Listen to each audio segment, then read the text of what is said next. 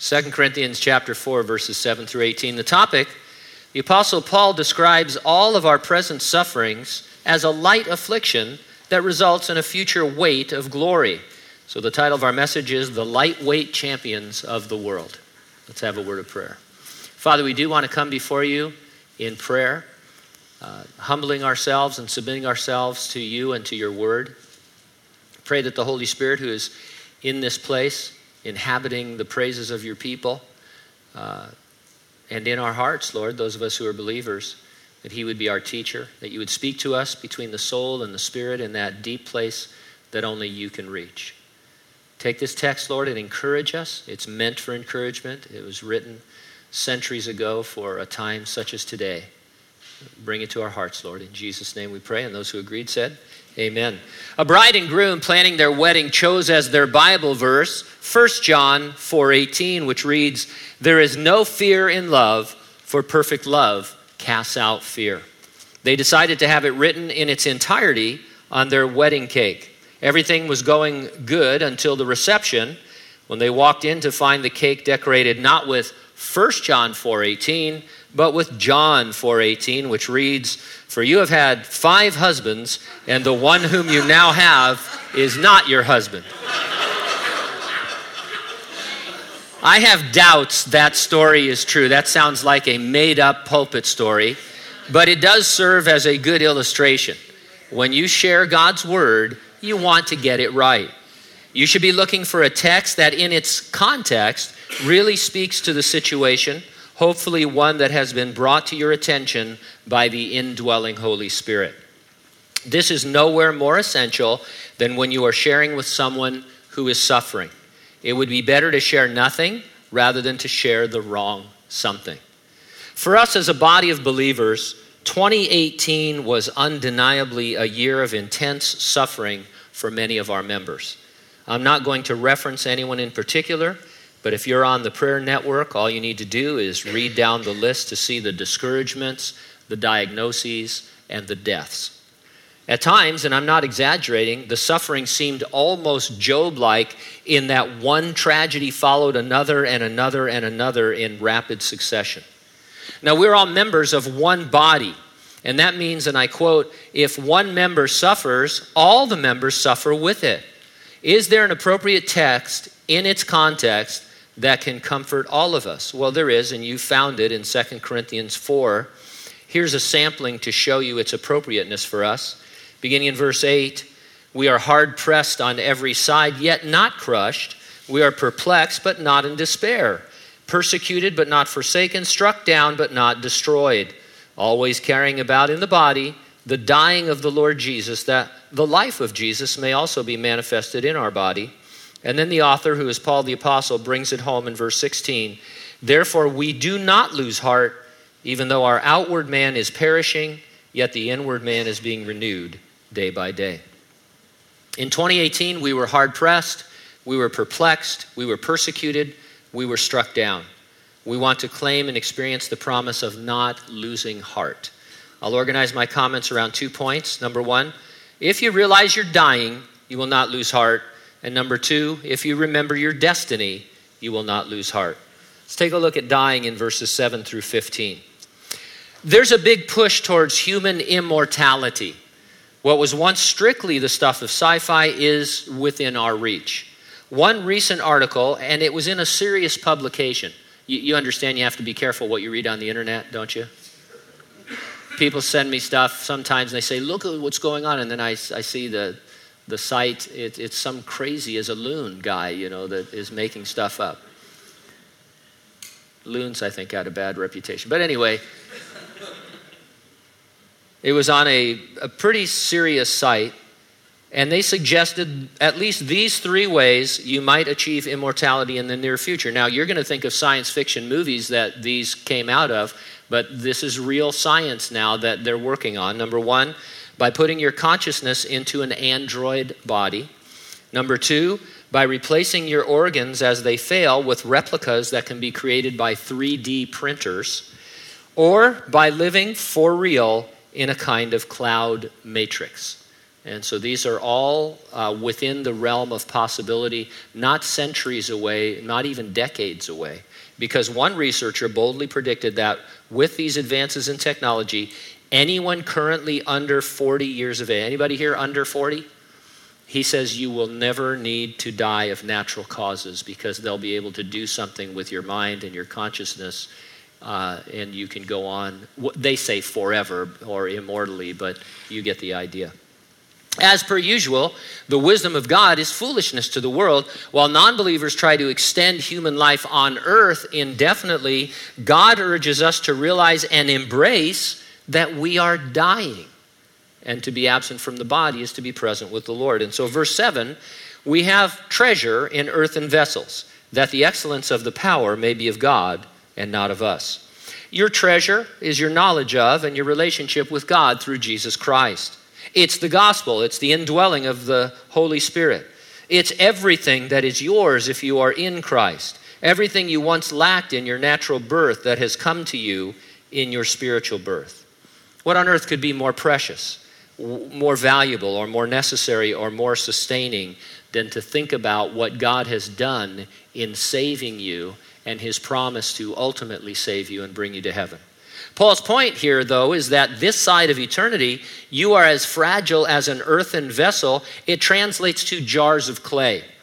You might say that we're a bunch of cracked pots. Pun intended. Such containers are easily broken through daily wear and tear. As remarkable as the human body is, it is easily broken. And by body, I'm including your mind and your emotions. They too are frail. A neuropsychologist wrote, and he said, bodies get ill, they age and die. Milk spills, glasses break, people mistreat you, good feelings fade. One's sense of calm or worth is easily disturbed. A life is like a house of cards, and a single gust, a layoff at work, an injury, a misjudgment, can knock it all over. For us, 2018 wasn't hypothetical like that. The suffering was real, and it was intense. It's helpful to realize from the outset that we are frail in our current condition. Suffering is not unusual. It is, in fact, normal for human beings. I think we, especially here in the United States, where, hey, I'm happy to live here, don't get me wrong. I don't want to live anywhere else. But we sort of think that we don't need to get sick and die, that there's always going to be a pill or a procedure or something's going to intervene, and that everything's going to be all right. And you know what? You're dying. I don't know if you realized that this morning. You probably didn't think too much about it when you looked in the mirror and combed your hair, but we're all dying. What sets us apart from non-believers is that we reveal the excellency of the power of God working in us. One poet put it like this. This is the best commentary I could find on what this means. He wrote, earthen vessels, marred, unsightly, bearing wealth no thought can know. Heavenly treasure gleaming brightly, Christ revealed in saints below. Vessels broken, frail, yet bearing through the hungry ages on. Riches given with hand unsparing, God's great gift, his precious Son. And so throughout this morning, we'll talk about this comparison between our frailty and God's power.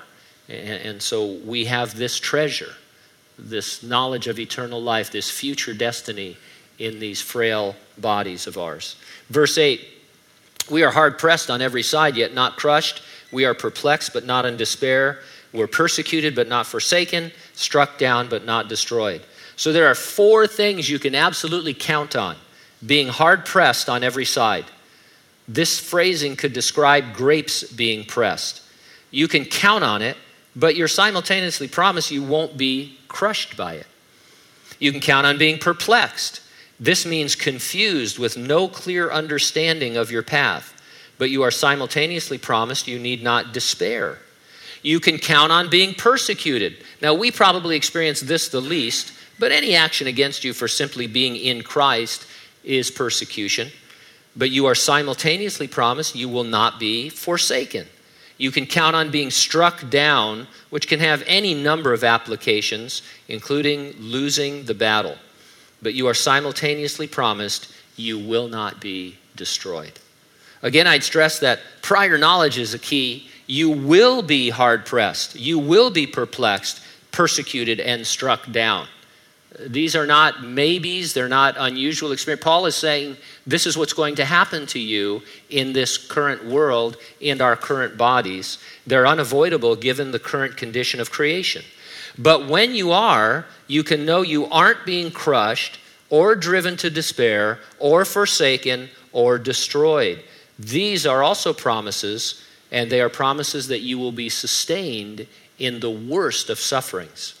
In each case, the suffering is very, very real, but it cannot affect your treasure. And though it feels like you can't take it, you are promised that you can. You're going to be struck down at some point in your journey to heaven, for example, but no matter its severity, you are not and you cannot be destroyed because, as we will see in a moment, the real you is spiritual. It's the inward man, the inward woman that is being renewed day by day and is on its way to heaven. So how do we appropriate these promises? Well, verse 10 says, we always carry about in the body the dying of the Lord Jesus, that the life of Jesus also may be manifested in our body. For we who live are always delivered to death for Jesus' sake, that the life of Jesus also may be manifested in our mortal flesh. So then death is working in us, but life in you. Paul referred 3 times to dying. He also reminded us that even Jesus died as far as his physical body. Paul never knew if he would make it through another day. One author wrote, Paul knew that he was dying and that everybody is. He experienced tremendous suffering, and in that he saw the decay and the wasting away of his earthly life. There were weaknesses and sicknesses and injuries and hardships and pressures and frustrations and disappointments, and every one of them cost him a piece of his life. We need to realize that death permeates creation on account of sin. Dying is a way of life, not just physical death. We must deal with the death of dreams and hopes and plans, as suffering dramatically alters each of them as well. While suffering understandably troubles us, it should be expected. It's why Jesus came and died. He came to overcome sin and death, reversing the curse upon this planet and this universe. Now, Paul also mentions life 3 times to balance out. He said the life of Jesus is shown to others through us in our suffering. Our frailties are the backdrop for people to see the power of life in Jesus Christ.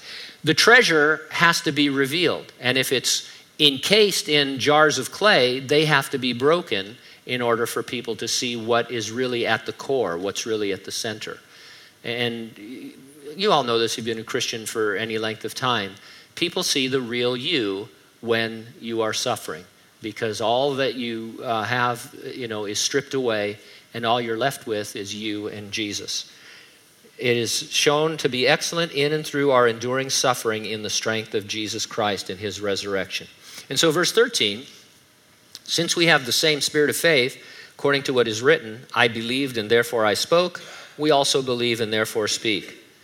I believed and therefore I spoke is part of Psalm 116 verse 10. It's a quote. The entire verse reads, I believed, therefore I spoke, I am greatly afflicted. This was cute to me. I think God gave this to Paul in his suffering as a verse to encourage him, the way we're talking about this morning, finding scripture to encourage you.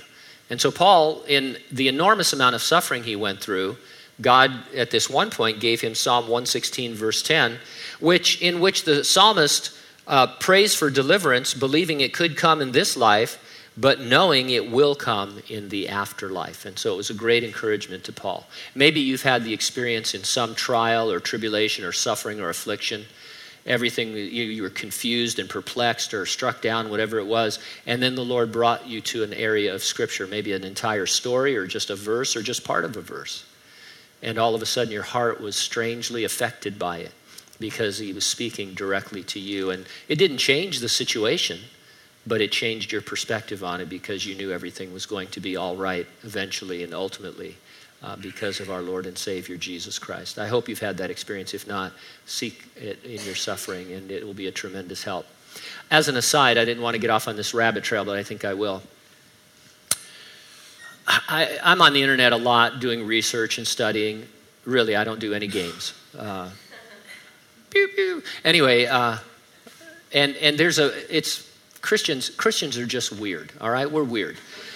And we always want to one-up each other and correct each other and do stuff like that. And so there's a push right now. There's a bunch of people writing blog pieces and articles about how we take verses out of context and apply them to ourselves, and how we're a bunch of losers for doing that. The verse, they always go to the one in Jeremiah that says, I know the plans I have for you, plans of good and to give you a future and a hope and all that. You probably have that in your house somewhere. Somebody probably gives that to you every time you're going through a suffering. Well, so these guys want to point out how, but you're not the nation of Israel going through 70 years of exile, so you can't claim that verse. Then you feel terrible, right? I gave that verse to a friend of mine to comfort them, and now I'm a heretic or something, But you know what? Number one, these guys in the Bible, they used verses like that. And number two, that's just stupid. Of course you understand the context, but there's a bigger context. Yes, it's to the children of Israel as they're coming out of the Babylonian exile, but it's a promise that comes from God's nature. God says, you're my people, and I'm going to give you a future. Isn't that true? Is that true of us as the church? We're God's chosen people as well. And doesn't he promise us a future and a hope that's even better than the future and the hope he was promising the Israelites? And so don't read that stuff. Just, delete those guys. I mean, I'm not saying that they're all wrong, but I hate it. People look at Christians and they see an opportunity to rebuke people all the time and make them feel lame. And don't be about that. And so Paul gets this great verse from the Psalms, and it encourages him the way we are looking at 2 Corinthians chapter 4. Now, what I'm about to say, I do not want to be misunderstood. I don't want to undermine anyone who is suffering. God absolutely can, and he does deliver and heal. And so we pray for healing and we pray for deliverance. We must nonetheless admit that God doesn't heal or deliver as often as we ask. In fact, most of the time, the people we pray for fervently remain sick and they die. It's not from a lack of faith on anyone's part.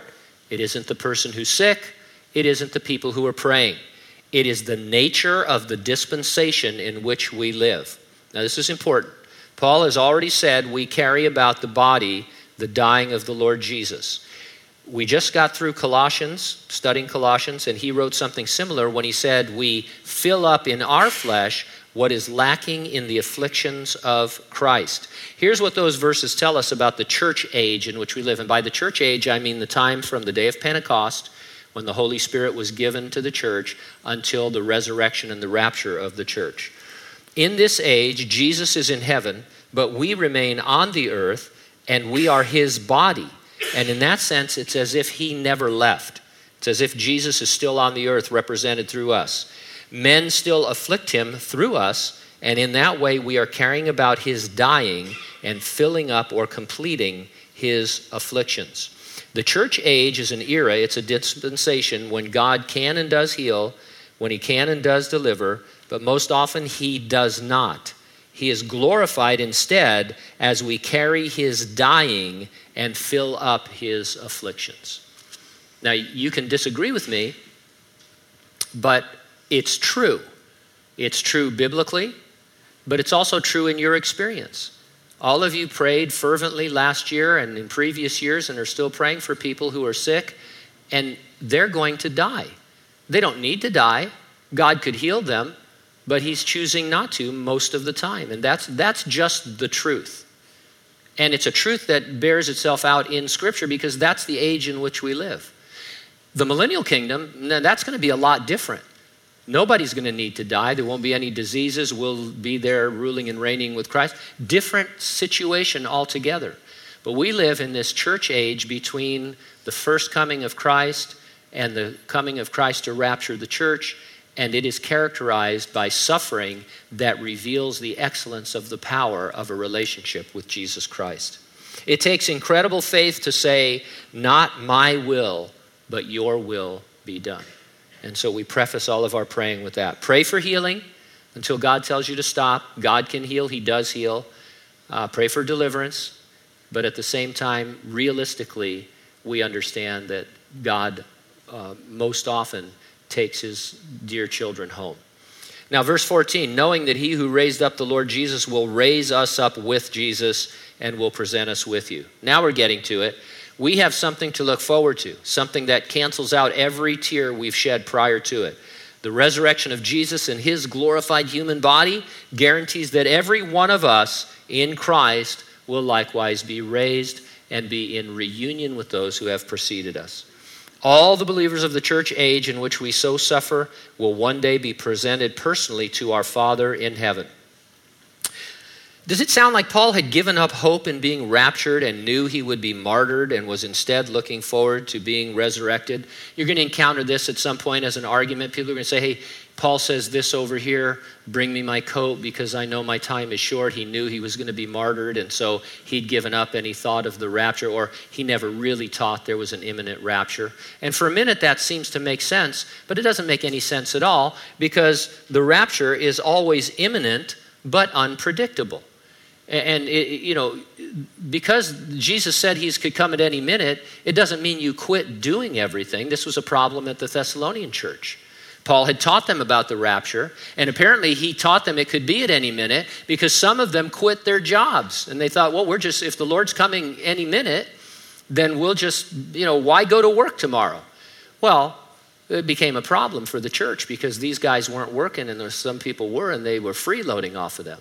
And so Paul wrote and he said, hey, if you don't work, you don't eat. And so that solved that problem. And so Paul absolutely believed the rapture was imminent, but he also understood it was unpredictable, and you went on making plans. I've been saying, ready or not, Jesus is coming since 1979. But I still have plans to have dinner tonight because I'm going to eat because the rapture is unpredictable. I believe strongly in my heart that it could happen at any moment, but it may not.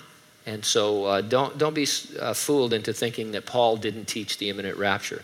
Verse 15, all things are for your sake, that grace having spread through the many may cause thanksgiving to abound to the glory of God. These words encourage us to endure suffering on account of four things that they point out. First, we endure for the good of others. In Paul's case, we see immediate effects of his suffering as he continued to preach the gospel and win converts to Jesus.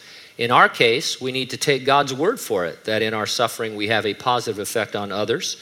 The effect we have is sometimes intangible. We don't see the immediate results of maybe people getting saved. But I believe God. I believe God to save me. And so if he says that my suffering shows people something about his love and his grace and his mercy, I believe that. Second, we endure by the sustaining grace of God.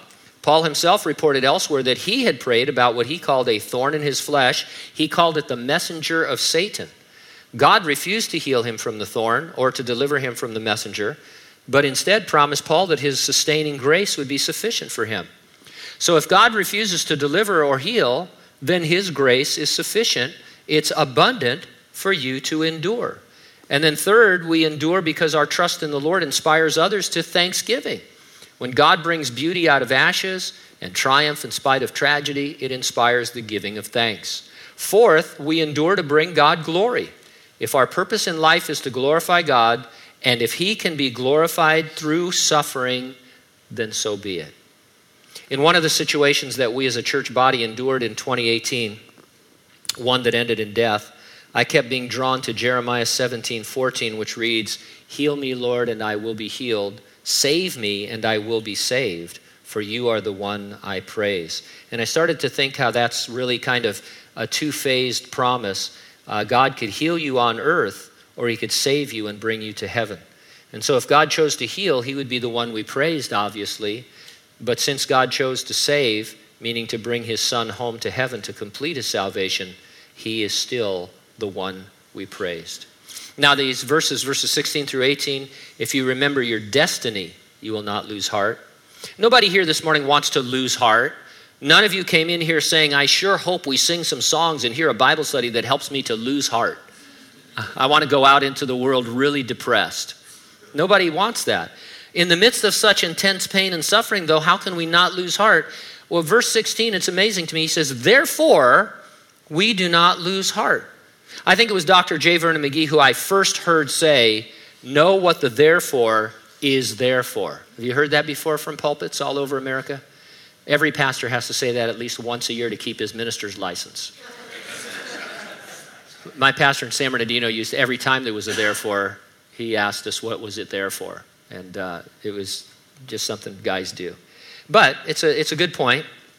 This therefore means that what Paul has just said to us, what we've just read and commented on, is a reason to not lose heart.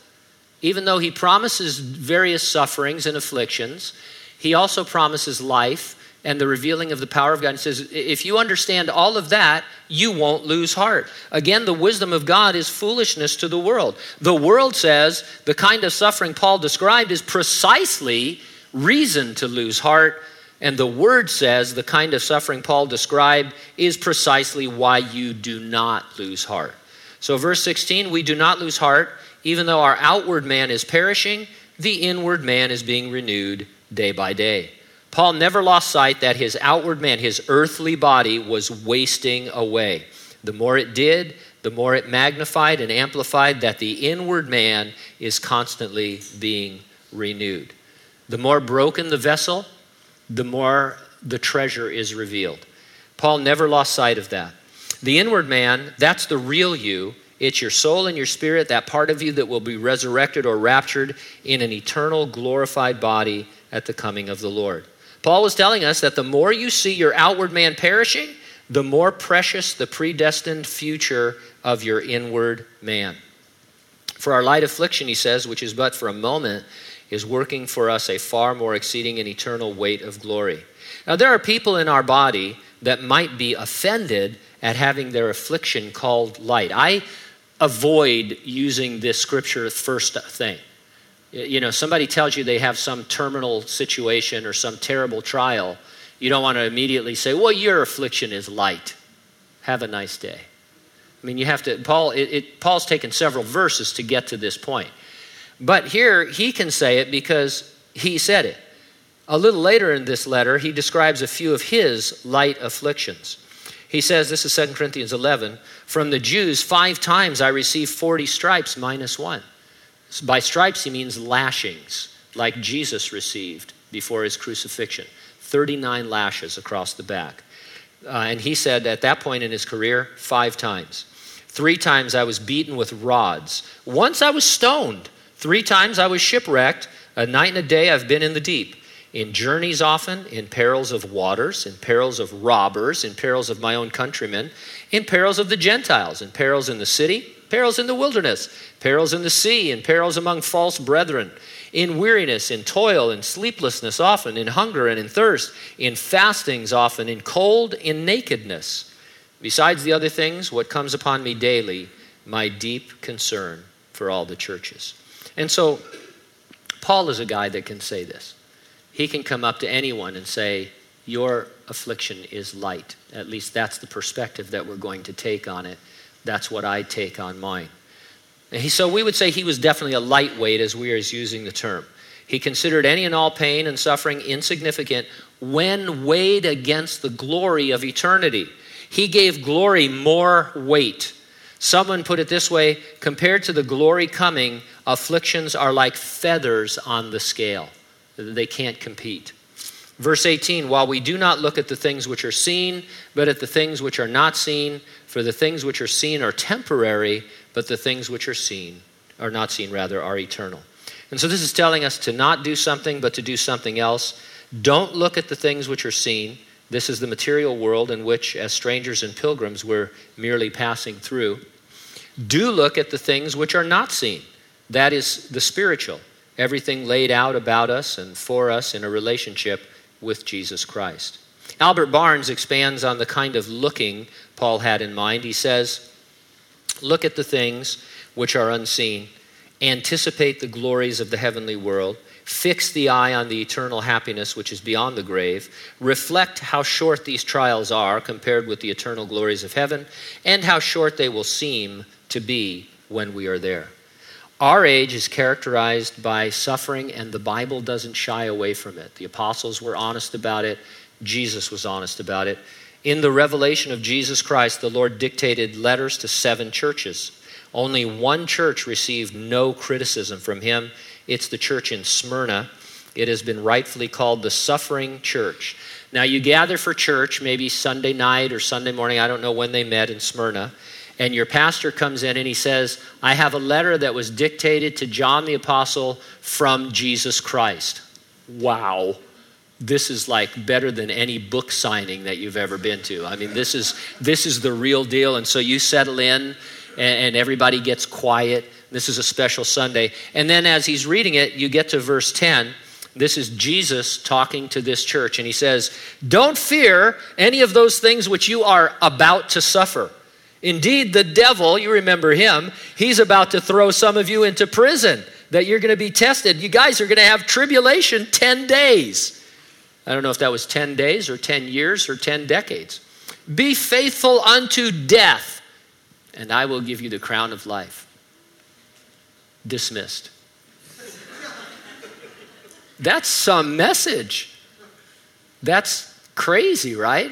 I mean, you don't get that in most churches. That's what Jesus said. He said, you guys, you're headed into a time of suffering. He let them know. Because knowledge, I don't like this phrase, knowledge is power, but knowledge helps you to understand what's going on. And we're in a time like that, the church age. I feel a little bit like the pastor at Smyrna must have, pointing out how you can expect afflictions. And yet, somebody's got to tell you, because these are the kind of promises that people don't normally claim. But the Lord is honest, and we want to be honest as well. But you know what? The suffering isn't the takeaway. The takeaway is to be a lightweight like Paul and myriads of saints who have gone before you. We are naturally heavyweights. We consider our suffering heavy, and we put greater weight on the material present rather than our spiritual destiny. Get out of the heavyweight division. That's our goal. It's not easy, and it's not, something that you can just snap your fingers, but, you get exposed to God's word, and you believe that his word is his enabling, and God's saying, quit being a heavyweight and set your affection on things above and have a more lightweight attitude. Your affliction is light, but it doesn't mean it won't hurt. It doesn't mean you won't cry rivers of tears. It doesn't mean everything is going to be all right or any of those platitudes. It means that in spite of it, and in large measure on account of it, you are being renewed day by day until the day Jesus completes his work in you. Remember, you are a work in progress. And we live in an age where he makes progress in us by allowing us to be afflicted and suffer. Maybe some of you are here saying, why all this suffering in the first place? Why doesn't God, if Jesus finished the work on the cross, why doesn't God just end this? He's going to. But I've told you many times, and most of you know the answer to this already, God is long-suffering, not willing that any should perish, but that all come to eternal life. And so there's just a bunch of non-believers out in the world. You know that. You work with them. They live next to you. They're everywhere. They're non-believers, and they're headed for a Christless eternity, separation from God and an eternal second death.